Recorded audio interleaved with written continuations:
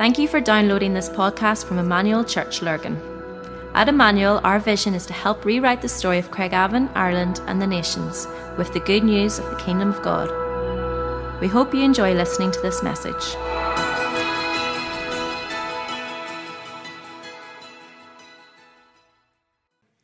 Westminster Parliament has voted recently to an amendment of a Northern Ireland formation bill to bring same-sex marriage and abortion into Northern Ireland, really against the will of the devolved government, which of course hasn't met for a very long time. And that will mean, as far as abortion is concerned, the same-sex marriage is obvious, but as far as abortion is concerned, that all legal restrictions on abortion here in the province will be removed by the 21st of October if the Assembly doesn't convene. And that will mean that Northern Ireland will move from being one of the most life-affirming parts of the world to actually becoming a place with the most liberal abortion regime in the whole of Europe. Now that is staggering. Abortion will become legal for any reason, up to 28 weeks, as Dave has said, including gender selection, disability, and socioeconomic reasons. Once over 24 weeks, a pregnant woman from England, that's the limit there, a pregnant woman from England will be able to come here and have an abortion. And women from the Republic of Ireland, where the law has been recently passed, will be able to come to Northern Ireland after 13 weeks, their legal limit, to have an abortion up here. And theoretically, Northern Ireland will become the abortion capital of Europe. There were 563 abortions in England and Wales every day last year. Every day. And it's likely that we will have more.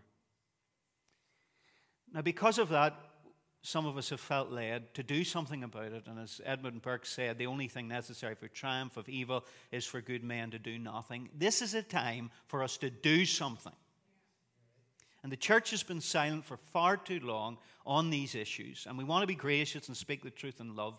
But it's now time not just to speak, but to do. It seemed so wrong. I said to myself, somebody ought to do something about this. Then I realized that I am somebody.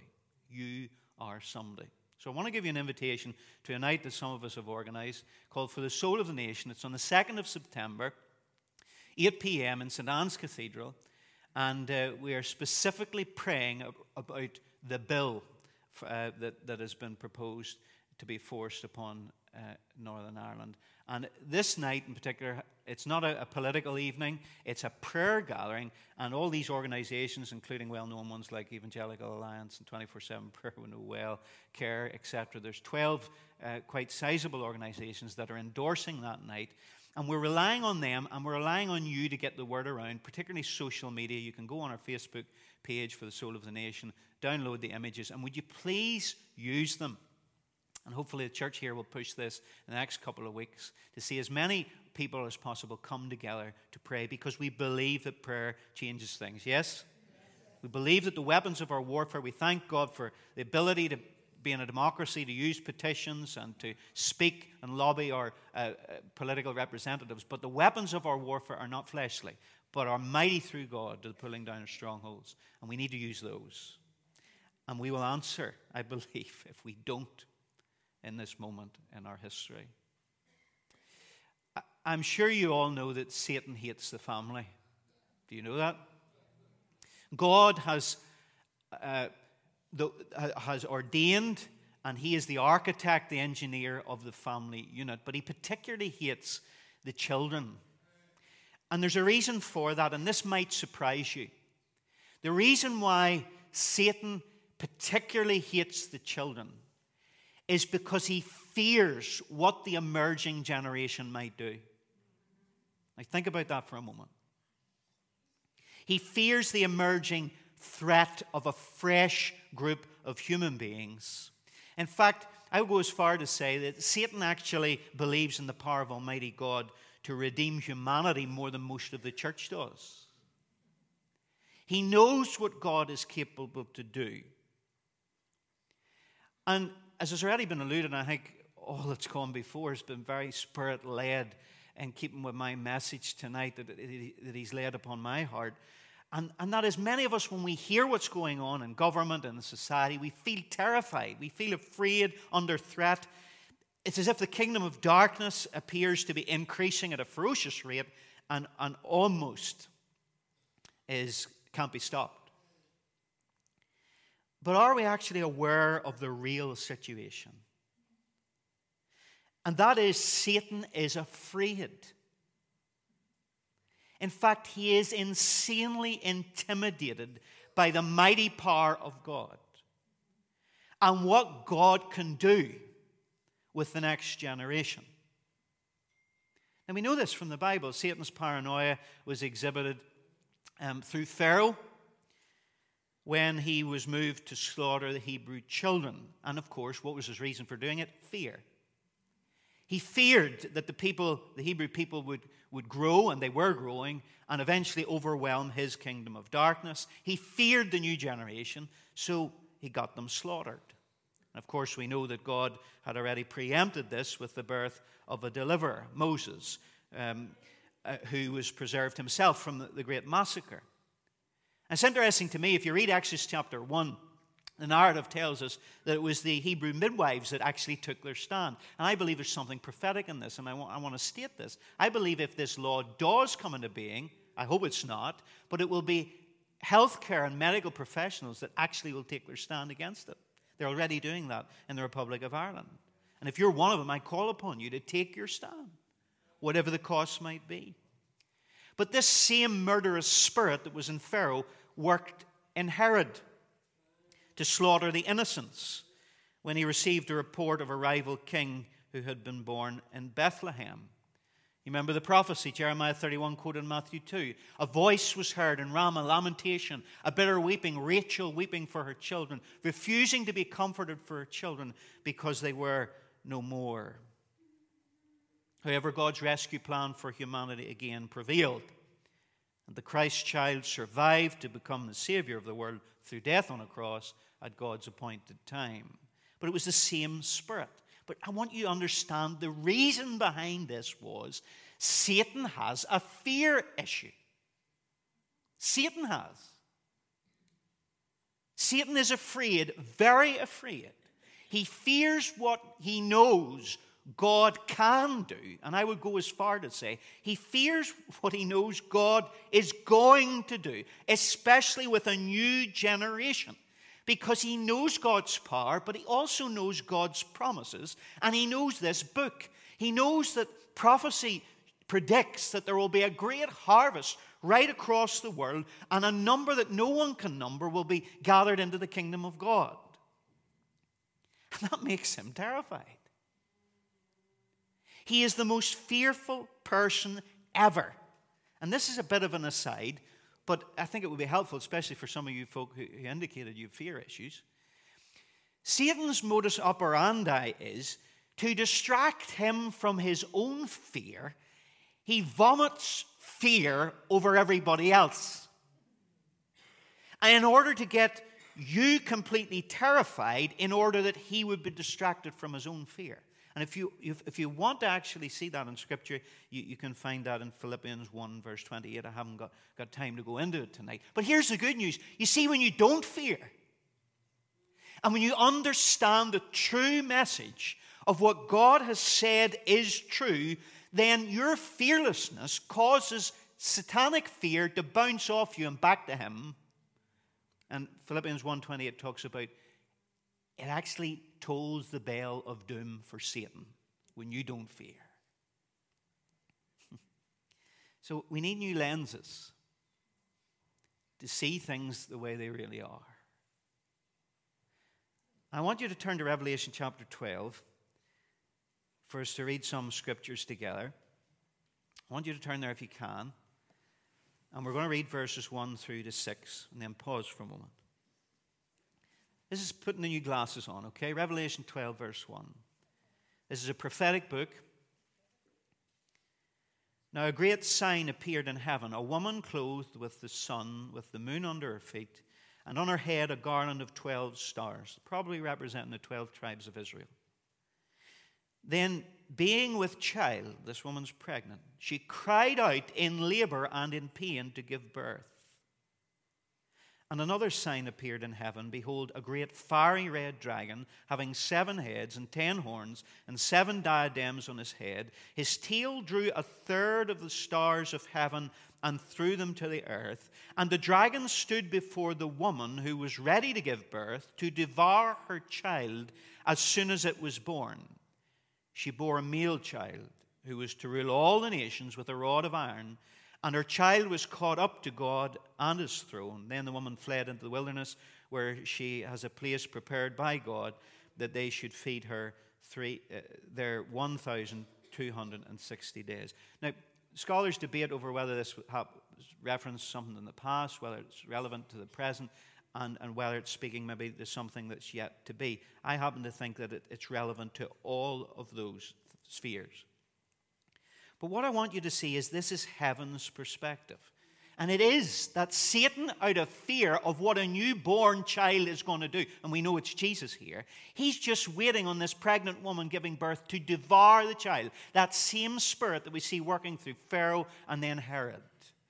But the Savior of the world is born. And here comes the heavenly perspective. Look at verse 7. War broke out in heaven. Michael and his angels fought with the dragon, and the dragon and his angels fought, but they did not prevail, nor was a place found for them in heaven any longer.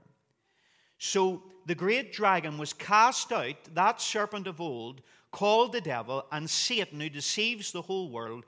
He was cast to the earth, and his angels were cast out with him. Then I heard a loud voice saying in heaven, Now salvation and strength and the kingdom of our God and the power of his Christ have come, for the accuser of our brethren who accused them before our God day and night has been cast down. And they overcame him by the blood of the Lamb and by the word of their testimony, and they did not love their lives to the death. Therefore rejoice, O heavens, and you who dwell in them. Woe to the inhabitants of the earth and the sea, for the devil has come down to you, having great wrath, because he knows that his time is short. There it is. He's terrified. He's wanting to devour the child. He's wanting to devour the next generation because he's scared of what God is going to do. The NIV translates it. He is filled with fury because he knows that his time is short. Satan is intensely threatened and indeed terrified by the knowledge of what God is about to do that is awesome in bringing a mighty harvest of souls in our world. The big question is, if everything is going on as we see around us, and if this is what God's word actually says, are the facts, how can we as the church actually step into the reality of God's vision, God's kingdom, to see his will done on earth as in heaven, as we've been singing? Well, turn with me to Luke chapter 10 for this. Luke chapter 10, verse 1. Luke 10, verse 1. After these things, the Lord appointed 70, some versions say 72 others also, and sent them 2 by 2 before his face into every city and place where he himself was about to go. Then he said to them, the harvest, there it is, the harvest truly is great, but the laborers are few. Therefore pray the Lord of the harvest to send out laborers into the harvest. That's interesting, because he's encouraging them to pray for laborers in the harvest, but they actually become the answers to their own prayers. Be careful on that one. Then down, please, to verse 9. This is the message he sent them out to preach. Heal the sick there, and say to them, the kingdom of God has come near to you. So he sends them out. Another gospel tells us that he sent them out to proclaim the gospel of the kingdom, heal the sick, raise the dead, cleanse the lepers, and cast out demons. Now here's what happens in verse 17. Look. They go out with that message and commission. Then the 70 or 72 returned with joy, saying, Lord, even the demons are subject to us in your name. And he said to them, I saw Satan fall like lightning from heaven. Now that could be a reference to what happened in Revelation chapter 12, that people think happened way, way, way, way back, when Satan fell out of heaven, being cast out because of rebellion, and 1/3 of the angels was swept away with him. But I want you to see the context of this.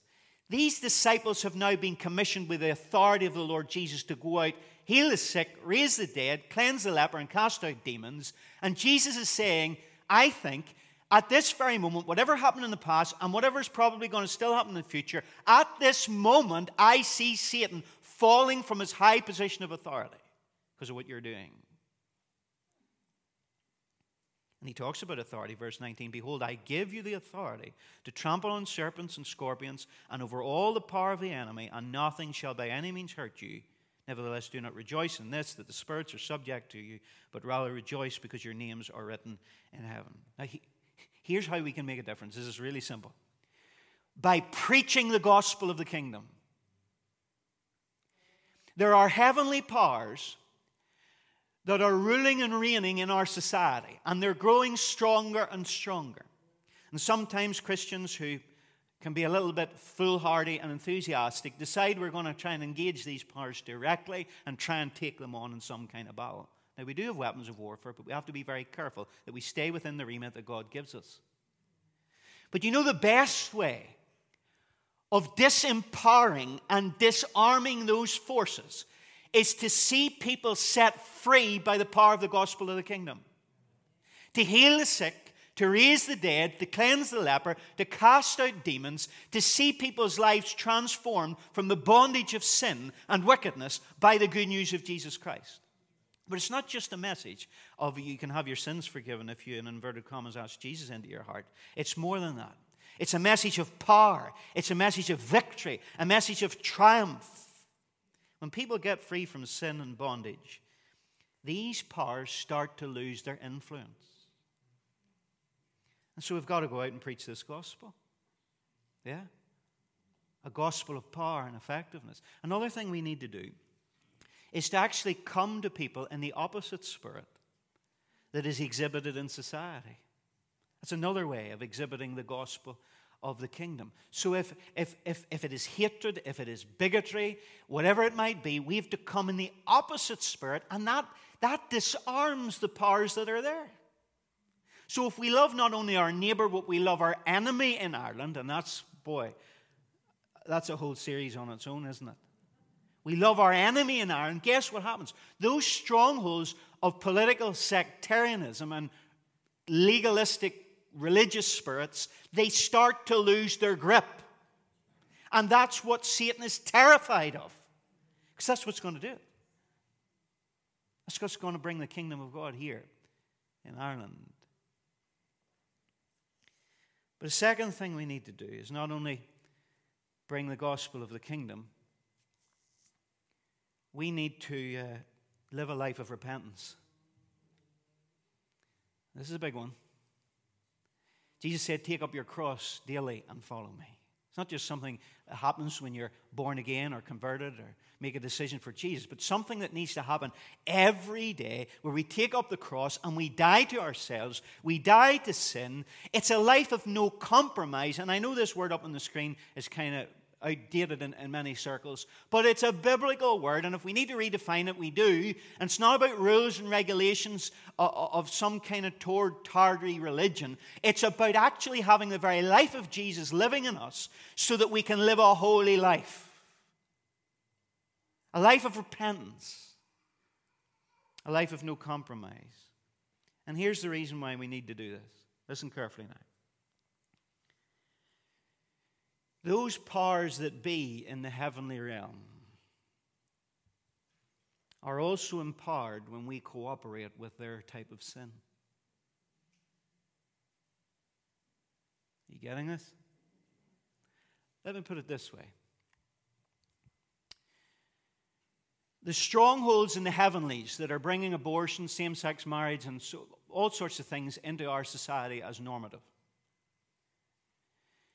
These same spiritual strongholds are emboldened by you and I when we commit sexual immorality, when we commit adultery, when we look at pornography.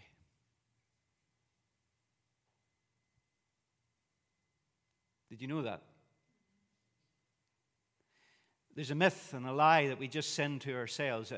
Obviously some sin does hurt other people, but there are some other sins that we feel, well, I'm just keeping that to myself and it's doing no one any harm. No, that's a lie if ever there was one. You are empowering forces in the heavenlies. And here is the problem in the spiritual dimension, if you could only see this. On the one hand, the church is saying, we object to this. This is wrong. But yet, with the other hand, they are feeding those same empowering spirits by their compromise. Now, please don't misunderstand me tonight. I am not wanting to heap guilt or shame on anyone. Praise God, this gospel of the kingdom is that there's grace. And you can be forgiven. And whatever your stronghold is, you can be set free. And the enemy's the one who wants to accuse you and destroy you and crush you. But we've got to be real here. And the problem is that the church is compromised. We have what I would call an authority integrity deficit.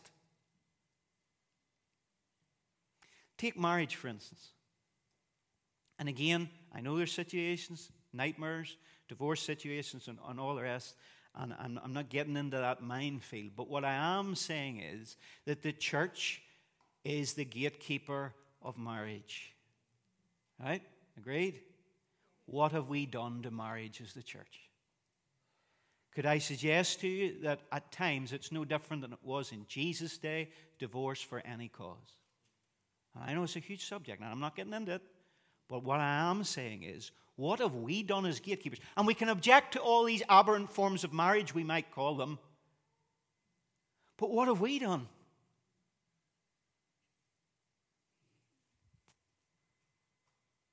What about sexual purity? I remember when I was growing up, and I know that seems like a century ago to some of you folk, but when I was going around church and in youth groups and so on, there was a lot of talks about keeping yourself pure until marriage. Maybe that still goes on, I don't know. But if we are compromised, this is not about shame, okay? The Lord, I think, does call us to 100% holiness, but if it's not that, if we can't get there, and none of us is there, right?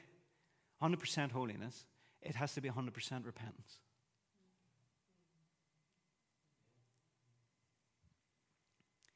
Can I tell you that in the Old Testament there were gods called Baal and Ashtoreth? Have you heard of them? And they were fertility gods.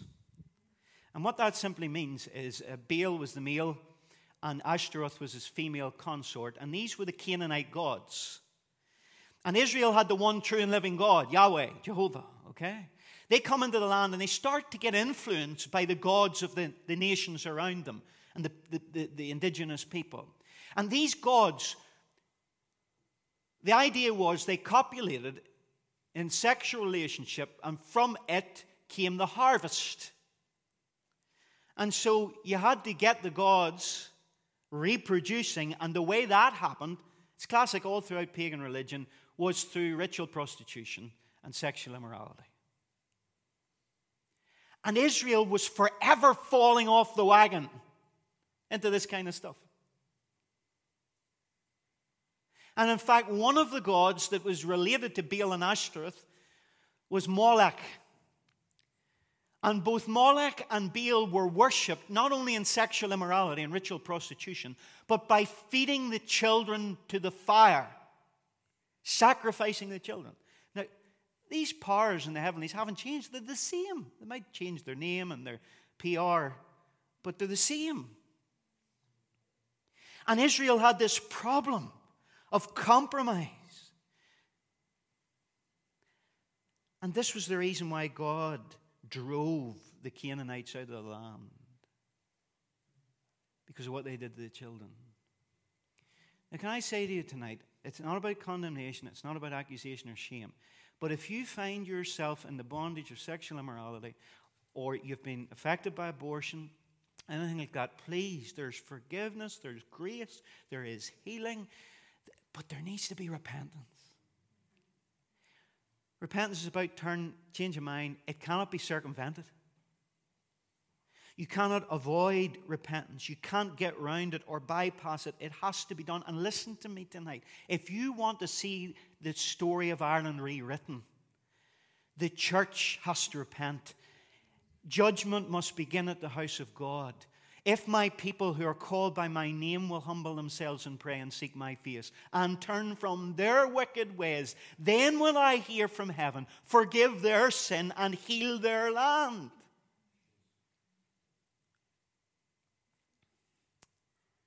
And we do need to repent how we've related to the LGBTQ plus community as well. We have not represented ourselves well to them in love as well as truth. No compromise, but we've got to show love. That's the greatest spiritual weapon we have, is love. But can I bring this together for a moment, because it is quite profound. Era, that's the Gaelic name for the Republic of Ireland. Era actually is a mythological goddess. And this mythological goddess, I'm not going into all the details, I probably couldn't anyway, but the story is that she demanded the blood of her sons. Okay?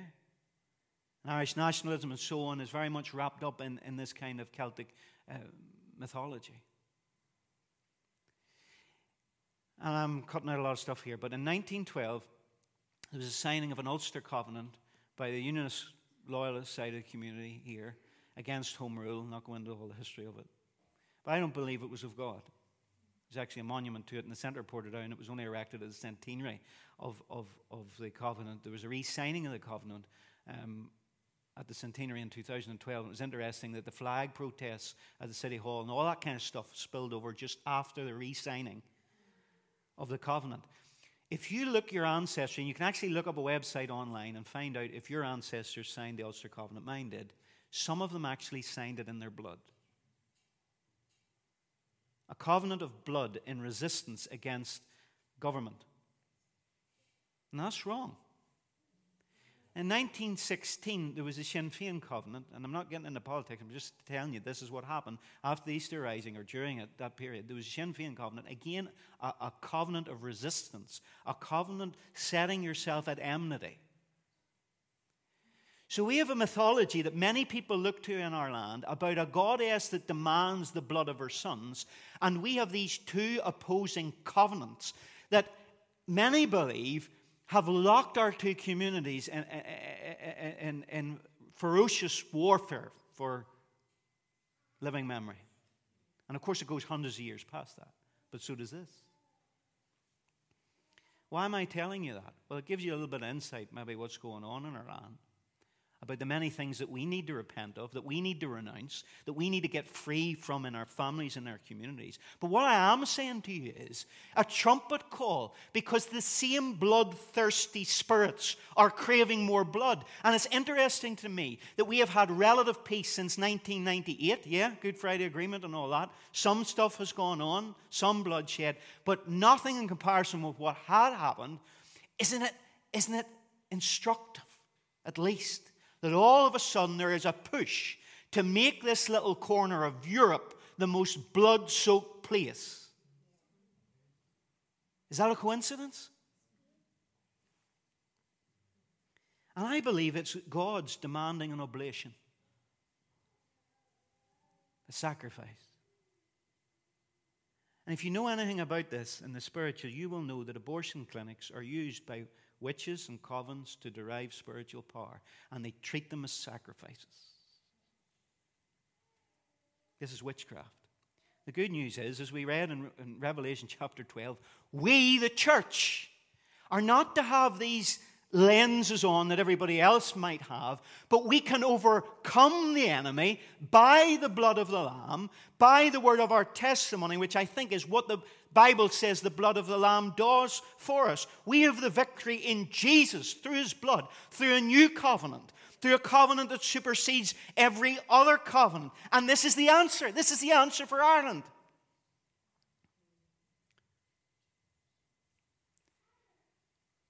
And this is the gospel of the kingdom that we need to preach.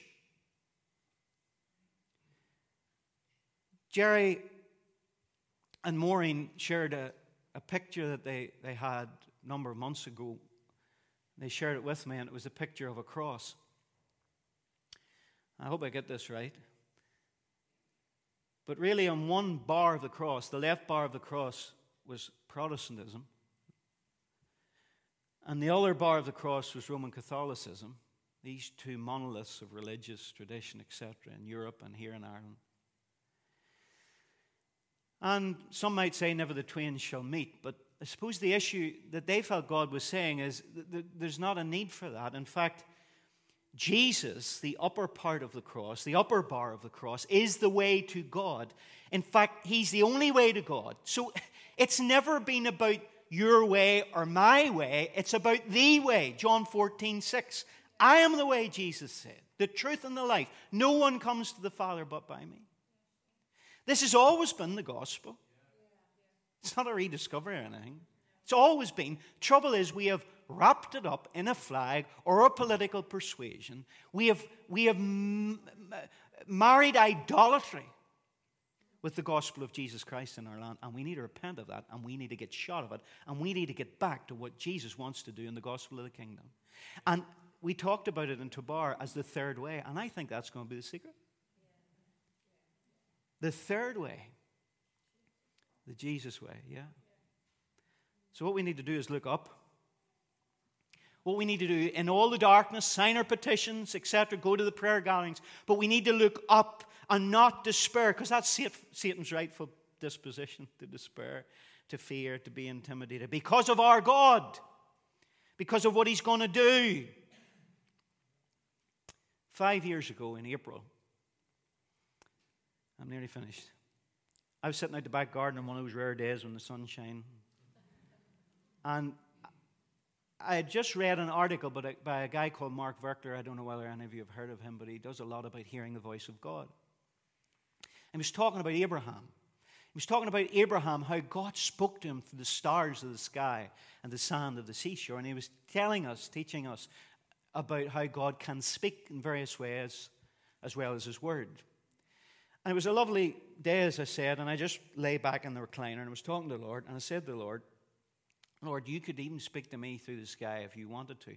Now, I have to set a bit of context. We've been having incredible meetings in the stables in Enniskillen, where we were seeing many people delivered of the power of the enemy through the gospel of the kingdom. To such an extent, we were finishing one meeting in particular, at 9:45 in the evening, and we were still praying with folk and seeing deliverances to 5:30 in the morning. Incredible. It wasn't like that always, but it was into the wee small hours most of the time at that particular period.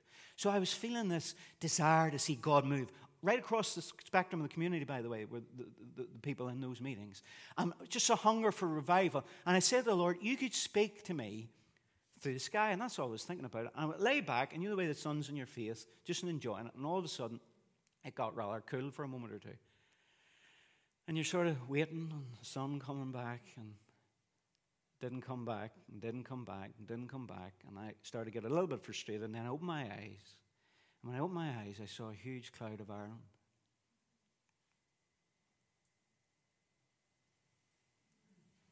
That's my neighbour's garage. This huge cloud of Ireland. And the sun was right behind, as you see up sort of kind of north. But as the cloud moved, it was like a fire. The photograph doesn't do it justice, but it was like a fire that just moved the whole way down the island. The whole book of Revelation is about people who were persecuted in darkness, going through all sorts of difficulties. But the message of Revelation is look up. And this is what we need to do tonight. This is what we need to do every day, is pray and declare, believing that the victory belongs to Jesus. Let's not give in. Let's not capitulate. Let's not give up. Let's not keep silent. But let's overcome. It would be a good one to finish with. We shall overcome. In the name of Jesus. Let's pray. Let's just take a moment. Sorry if I've gone over my time. Let me just take a moment. And can we bow our heads and close our eyes for a moment?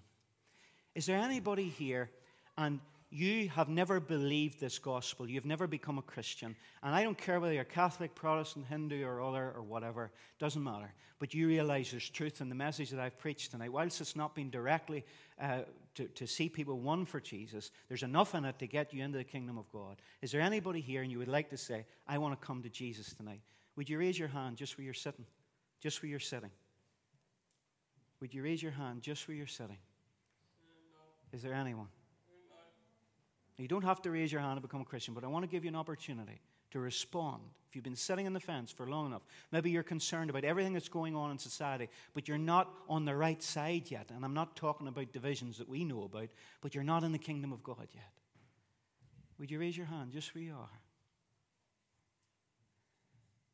Is there anybody tonight, and you've been trying to have one foot in God's kingdom and the other foot in the kingdom of darkness, and something I've said tonight has brought, well, the Holy Spirit has brought conviction to you, not condemnation, but you know things aren't right and you need to sort them out. Would you be willing to stand tonight to say, enough is enough? I'm drawing a line tonight, and whatever you need the help in, you get the help in. Would you stand to your feet tonight? For Jesus, who hung on a cross for you naked and ashamed, would you stand to your feet and say, tonight I'm going to follow him whatever it costs. I'm going to get my stuff sorted. I'm going to allow him to heal me, to transform me, to come into my life. Would you stand where you are? God bless you. Not making it easy. God bless you, man. Anybody else? Praise God. Anybody else? Come on now. This is warfare. This is not I know we're going on a picnic in a few weeks and I'm looking forward to it.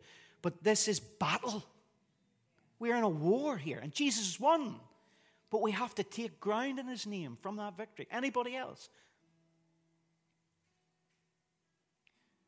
Now I'm going to pray for you. Particularly these two. Lord, I thank you for them. I thank you for their courage. I pray that you'll make them a Caleb, make them a Joshua. And I pray now in Jesus' name that the things that entangle them will fall off. I pray that the bondage that they're in will be broken through the blood of Christ, that the lies they've believed, the compromise that they've entered, will now in Jesus' name be gone, and you'll fill them and baptize them with the power of the Holy Spirit to go out and do exploits for you in the name of Jesus Christ. I pray for us all, Lord. Let none of us be hiding anymore. It's time for action. It's time to take our stand. It's time to pray. And it's time to be done with compromise.